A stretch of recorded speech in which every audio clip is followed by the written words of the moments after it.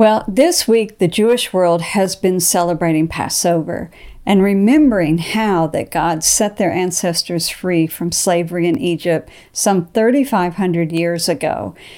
Did you know that there is an even bigger event prophesied in the Hebrew prophets? Well, welcome to this week's Shabbat Shalom devotional, when I try to share just a little inspiration and bring a little peace to the close of your busy week. If you're listening to us on an audio format, I've been told my voice is very calming, so I hope that it does bring you some peace. But for those of you watching on our video platforms, I hope you're enjoying the new background and you see the city of Jerusalem as Shabbat is beginning to settle in. Just allow that rest and that peace to fill your heart. So as I said last week, the Jewish people have been celebrating the Exodus for 3,500 years. It's the moment that they were taken from death into life.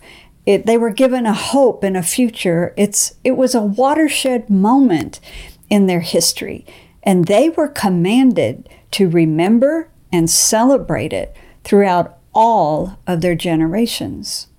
But the Hebrew prophet said that one day something even greater than the Exodus miracle was going to happen. I want to read it for you out of Jeremiah 23, verses 7 through 8.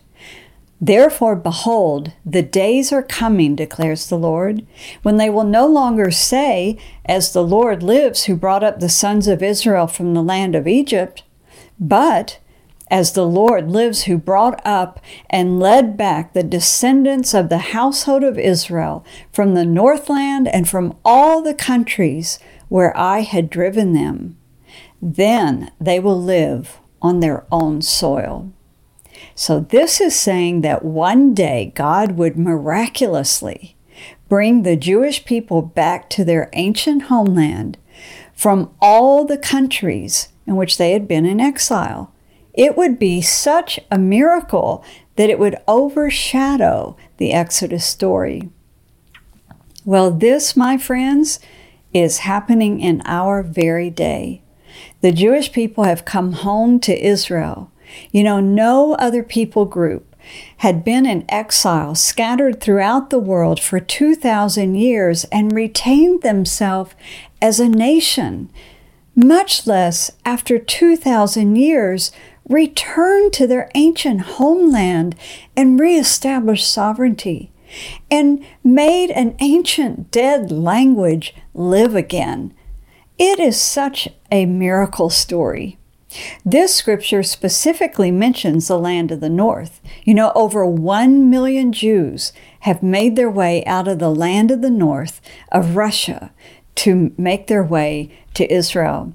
I remember back in the 1980s when the Jews then in the former Soviet Union were not allowed to leave. They weren't allowed to practice their religion or to even learn about Israel. And many were in prisons. They were called refuseniks because they were not allowed to immigrate to Israel. Instead, they were imprisoned. So we prayed for them. We held rallies for them around the world, calling for their release. We knew that God was going to let them go, but we didn't know, would it be in peace or would they be fleeing for their lives? Thank God they were able to leave in peace. And after the Iron Curtain fell in 1989, 1990, the doors just opened and they were allowed to leave. And since then, over 1 million Jews have left the former Soviet Union, now Russia, and come to Israel. So you serve a mighty God who is sovereign. He is Lord over all of history. And what he says will happen, it will happen.